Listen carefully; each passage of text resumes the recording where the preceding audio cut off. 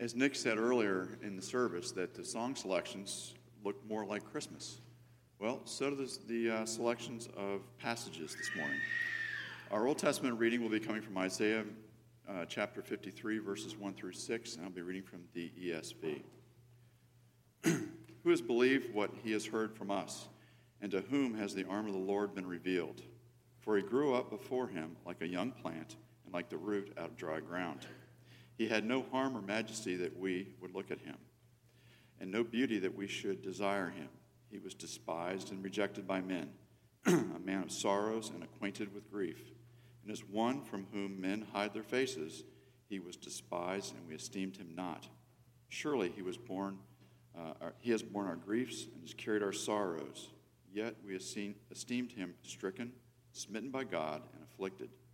But he was pierced for our transgressions. He was crushed for our iniquities. Upon him was the chastisement that brought us peace, and with his wounds we are healed. All we, like sheep, have gone astray. We have turned every one to his own way, and the Lord has laid upon him the iniquity of us all. Our New Testament passage comes from the book of Colossians, chapter 1, verses 15 through 20. He is the image of the invisible God, the firstborn of all creation. For by him all things were created, in heaven and on earth, visible and invisible, whether thrones or dominions or rulers or authorities. All things were created through him and for him, and he is before all things, and in him all things hold together. And he is the head of the body, the church. He is the beginning, the firstborn from the dead, that in everything he might be preeminent. For in him all the fullness of God was pleased to dwell, and through him to reconcile to himself all things, whether on earth or in heaven, and making peace by the blood of his cross. Father, we worship you in so many different ways. We worship you by cleaning buildings for your glory. We worship you by the reading of your word. We worship you by the singing of words about you that glorify you. And we worship you by the hearing of your word.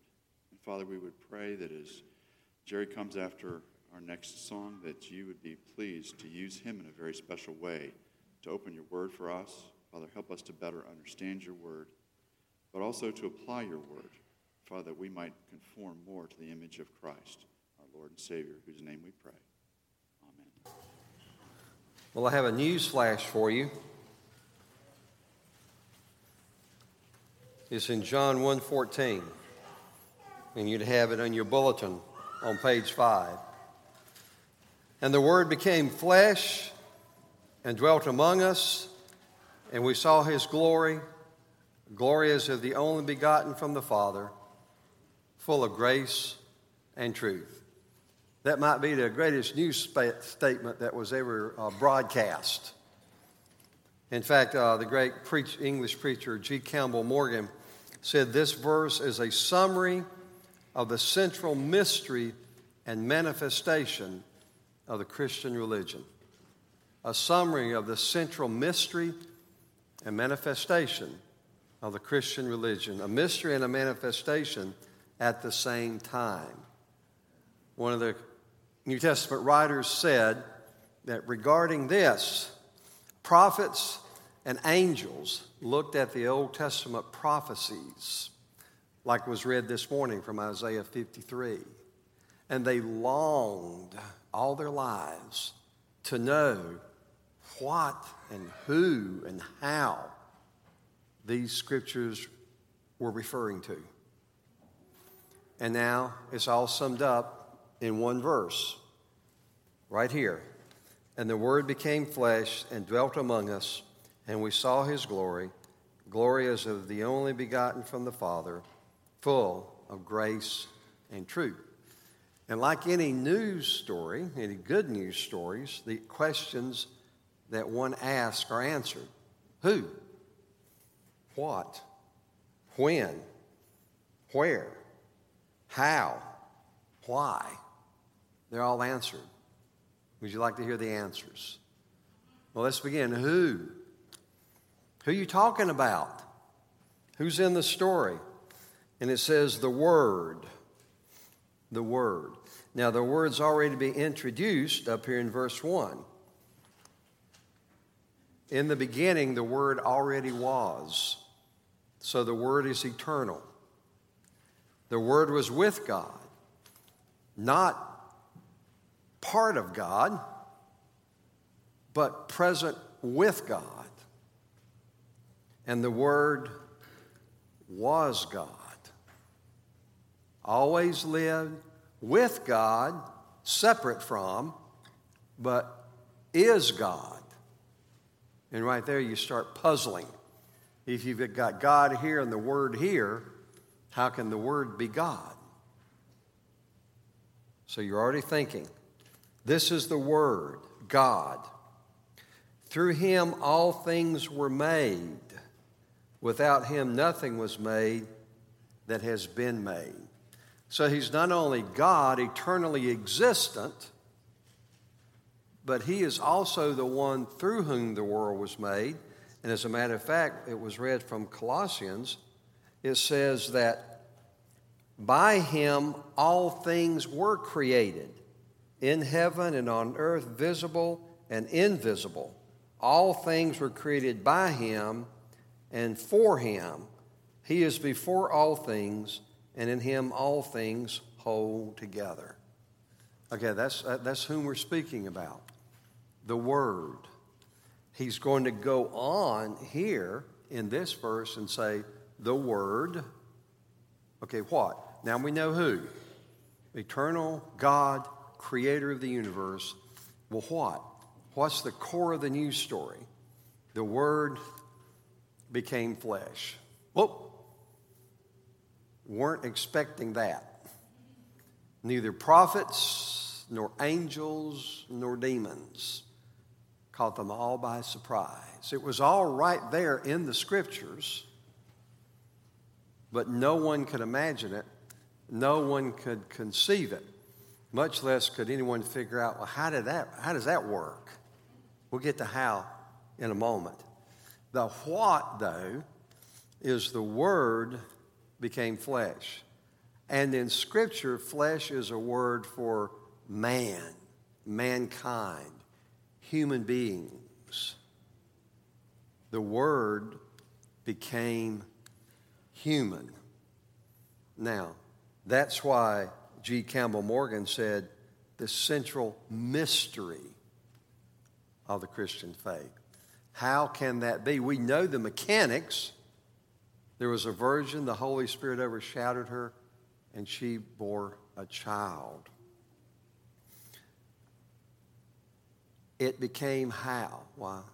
What and how? A being with a body. That's what flesh means. The Bible uses flesh for humankind because it points out a central characteristic. You know, we're not stones or trees. Okay? But neither are we animals, because God breathed into us a life-giving spirit and created man in His own image. So that part is unique. But we're not like God and the angels. God is a spirit. He doesn't have a body. And the angels are spirits. And if you have flesh, it's unique. Flesh means you can only be in one place at one time. That's not true of God.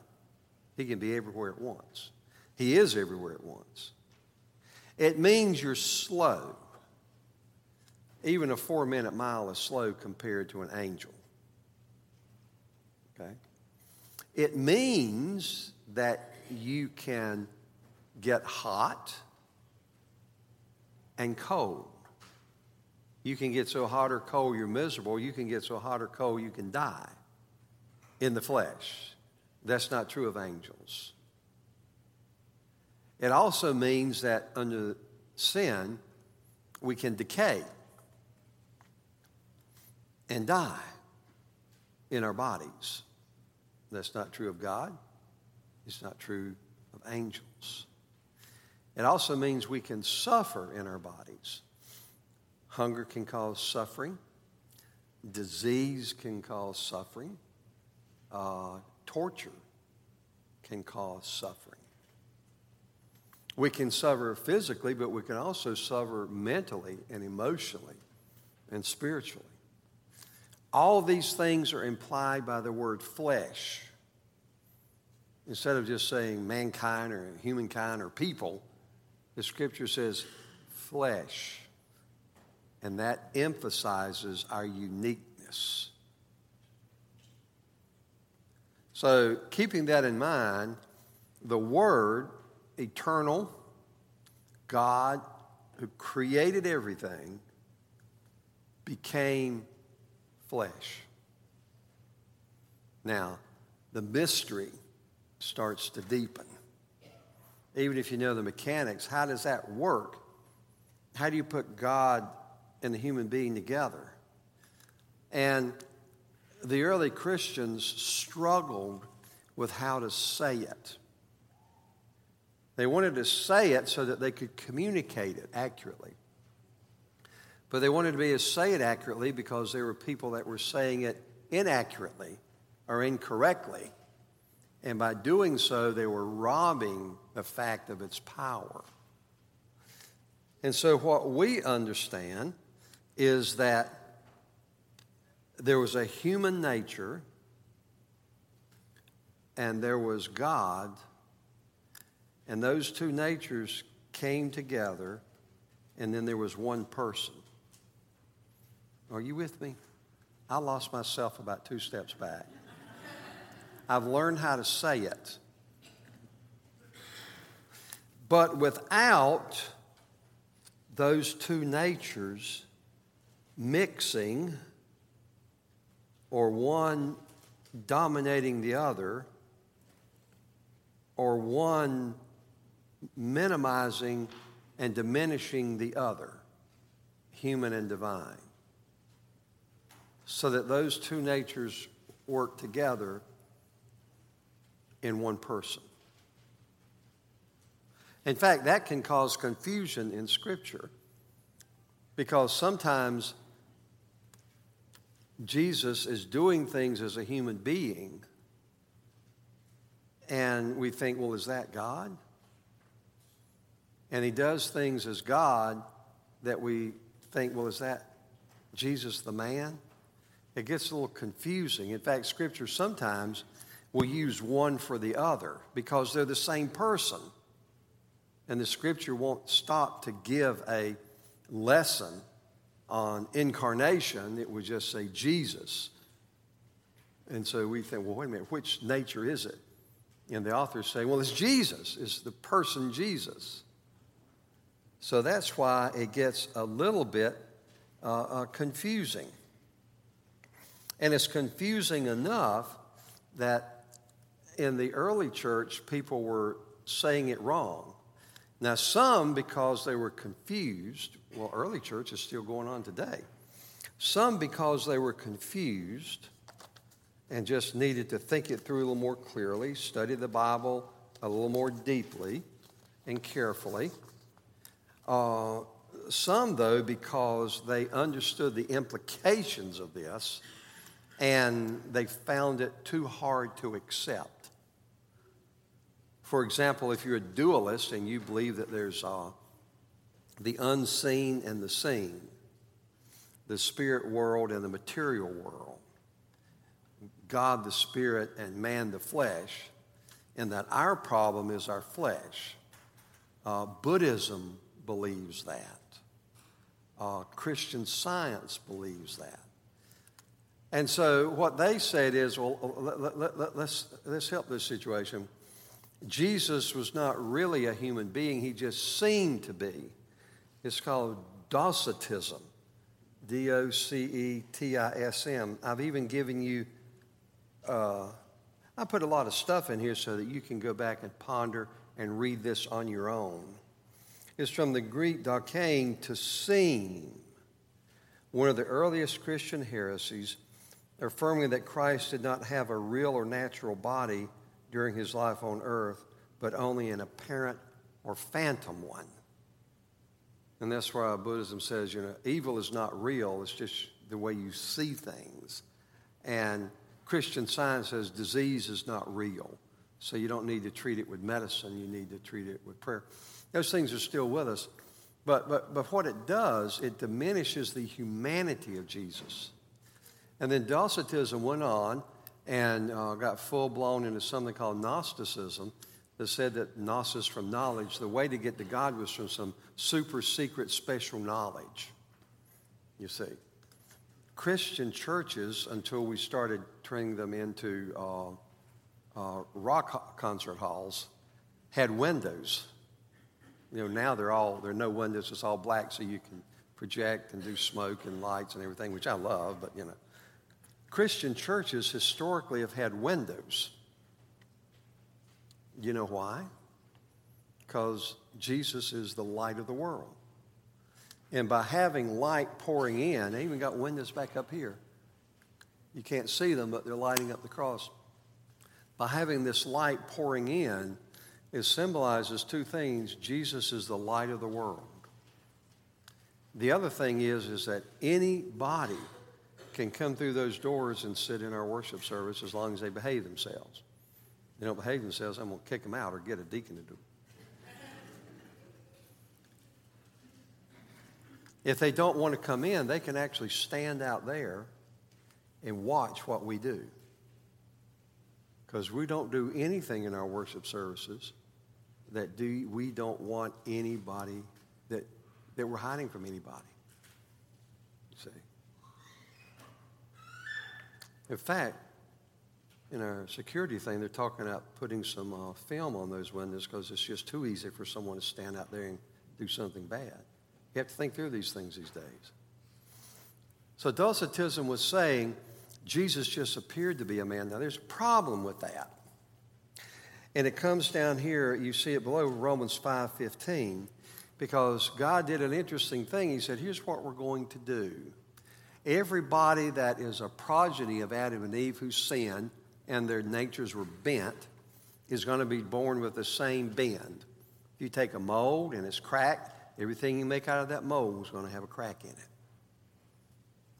And then someone said, well, that's not fair, you know, that I have to pay for the sins of my way back when ancestors. And God said, well, here's the deal.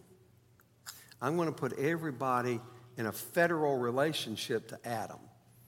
In other words, federal means we elect a representative, like down in Washington or Annapolis, and they will represent us.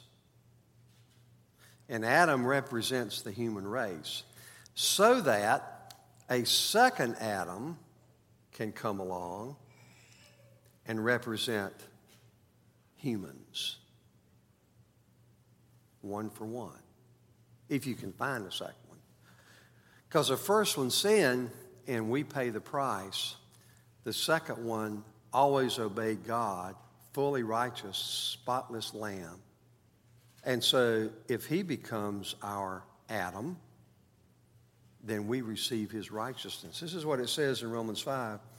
If the many die by the trespass of the one man, Adam, how much more did God's grace and the gift that came by the grace of the one man, Jesus Christ, overflow to the many? Adam, Jesus. If Jesus wasn't really a man, if he just seemed, Docetism, if he wasn't really human, it was just a phantom or imagination, then he couldn't be the second Adam because he's not a man. He's not human. Now, if your mind is stepping ahead a little bit, you're thinking about some of the things that are taught through macroevolution and saying there is no Adam and Eve. You're right. It works in both directions. If there's no Adam, then he can't represent us. And if there's no Jesus the man, neither can he represent us. And the whole plan crumbles. So you see how dangerous Docetism is. And so that's why John says here in 14, we have seen his glory. You see that? And he says in 1 John 1, I've got it in your bulletin, that which was from the beginning, which we have heard, which we have seen with our eyes, and by this time Docetism was getting stronger, which we have looked at and our hands have touched. That is a statement of humanity, flesh. Not only have we seen him, well, you could have been deceived, we've touched him. He wasn't a phantom. He was real. The life appeared, we have seen it and testified to it. And that's, you see, where John is coming from.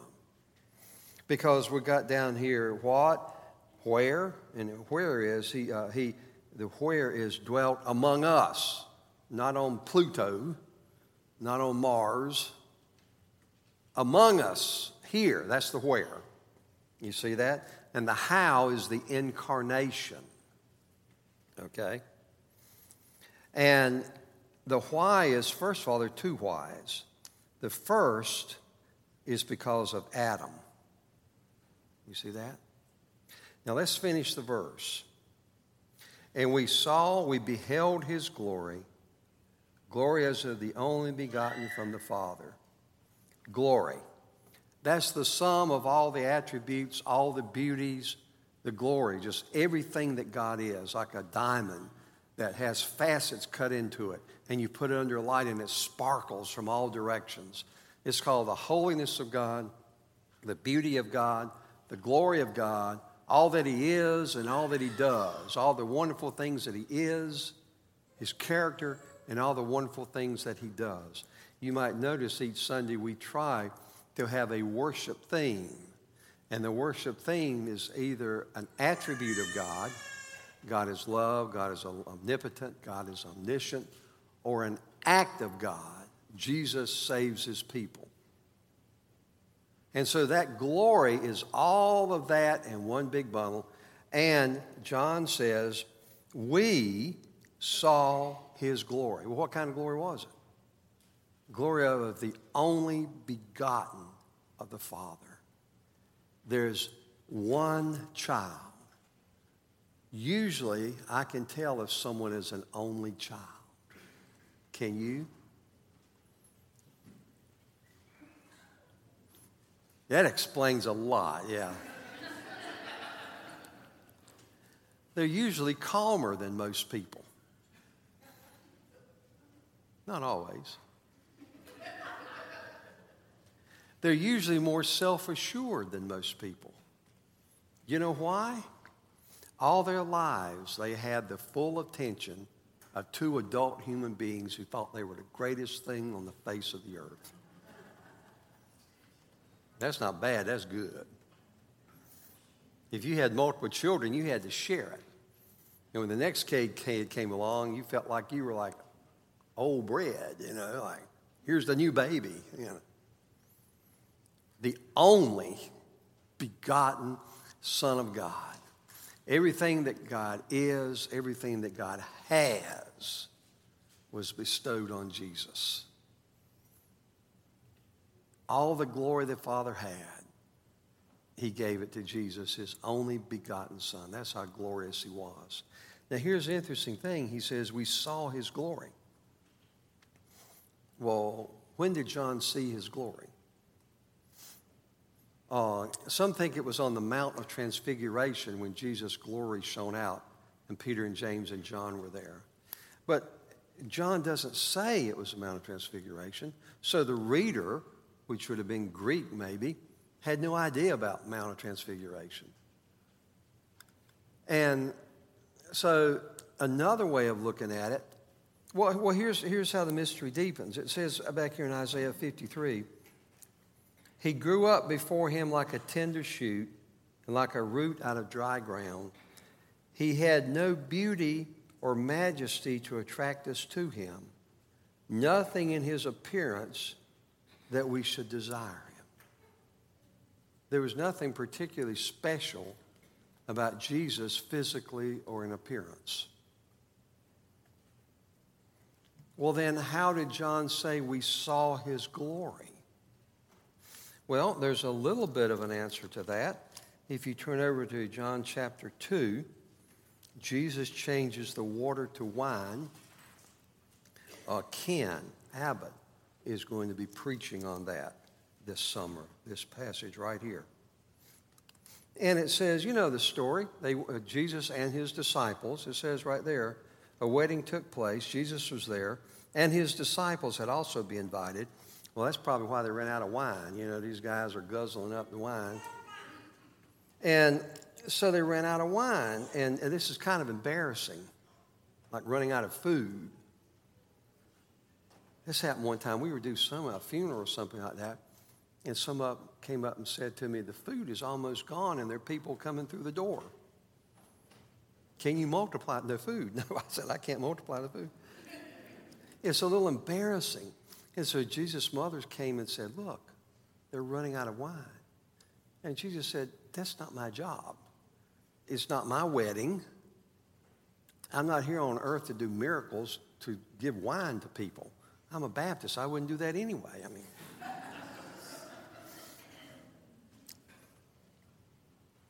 so he makes it clear. I don't have to do that. It's not my job. God didn't tell me to go around making wine. This is a good prayer instruction because Mary took the problem to Jesus even though she didn't think it was his job. But she had a need and she took it to God. And then Jesus said, it's not my job. And Mary said, I know that. But I know that you're what? Gracious. I lived with you 30 years. And so here's the next thing she did. She turned to the servant and says, do what he says. That's a good prayer thing. You got a problem, no matter how bad it is or how you think it's small or big or unsolvable, take it to Jesus. Say, I got a problem. And I know you're not worried about wine, but I got a problem. And then do what he says. And then you know the deal. He made the best wine and he filled like 100 gallons. Now look what it says down in verse 11, John 2. This, the first of his miraculous signs, Jesus performed in Cana of Galilee. He thus revealed his glory, and his disciples put their faith in him. It was his act that was a sign, a demonstration of his glory. And it says his disciples saw it happen. They saw his glory, and they believed on it. Now, this takes us back, to right here at the end of John. And John says, look, I know this stuff is hard to believe. Verify. That's the news story. Are you sure about this? Some news channel said, this story, we've not been able to verify this story. And then some news stations have just given up on verification, reporting, and everything. They just tell it. That's a political joke. So what's the verification? This is heavy stuff. And John says, Jesus did many other miraculous signs in the presence of his disciples, which are not recorded in this book, but these are written that you may believe that Jesus is the Christ, the Son of God, and that by believing you may have life in his name. John says, I know this stuff is hard to believe, but we saw it. We saw his glory. And the glory is demonstrated in two things, sayings and signs. What Jesus said and what he did.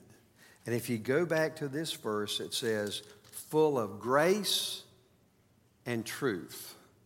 When Jesus turned the water to wine, that was an act of grace. He didn't have to do it. It wasn't his job. It wasn't his wedding. But he was asked, and he graciously responded. That was a demonstration of grace. And truth is what he said. What he said. Truth was on his lips. He spoke truth to everyone. That was the light that he brought. So when he says Jesus was full of grace, those are signs. And truth, those are sayings. And that's why John's gospel has 7 signs and 7 sayings, the I ams. And so what he's doing with a good news story, he's saying, I know this is hard to believe, but here's the who, Jesus.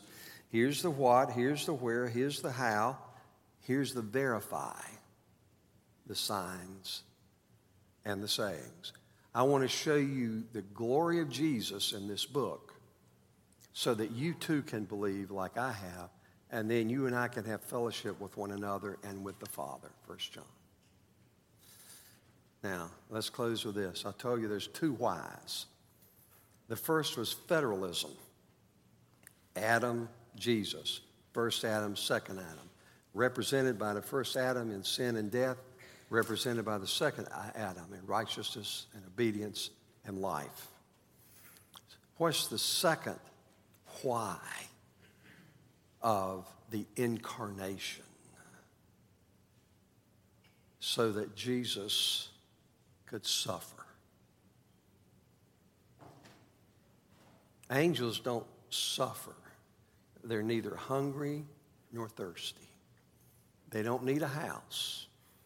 But Jesus said the birds have nests and the foxes have holes, but the Son of Man has no place to lay his head because the flesh gets weary and tired, and the least you need is a place to be able to peacefully rest. And Jesus in his flesh, the man Jesus, never had a home when he was traveling for 3 years. The flesh can suffer through shame.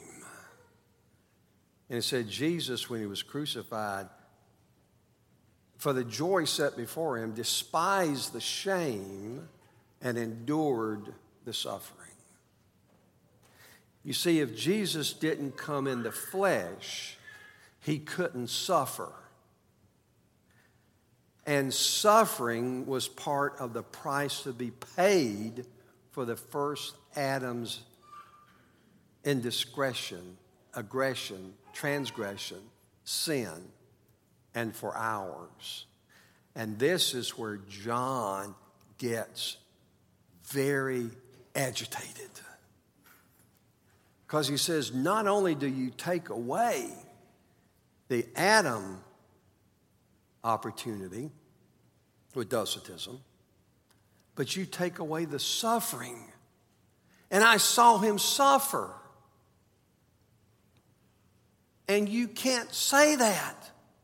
And you can't take that away. Because he suffered. What does it say? What does it say? Look up here under the Apostles' Creed on page 5. He suffered under Pontius Pilate. You see that? Look what the Nicene Creed says. It's in page 84 in the back of your hymnal. Who for us men and for our salvation came down from heaven and was incarnate by the Holy Spirit of the Virgin Mary and was made man and was crucified also for us under Pontius Pilate. He suffered and was buried. If you separate Jesus from suffering, then not only do you erode and destroy his payment for our sins, because it wasn't just dying, it was suffering. You take away from us fleshly humans the most precious thing we've got, and that Jesus suffered and died for us and our transgressions. Not for angels, not for rocks and trees, not for animals, for us and our transgressions. And that's why John, I tell you, he would get into this. He says in 1 John, can I find this? Don't believe every spirit, but test the spirits to see whether they are from God. For because many false prophets have gone out into the world. This is how you can recognize the Spirit of God. 1 John 4:1. Every spirit that acknowledges that Jesus Christ has come in the flesh is from God. But every spirit that does not acknowledge that Jesus came in the flesh is not from God. This is the spirit of the Antichrist. Now, is that clear enough? Is that black and white? Why is that so important?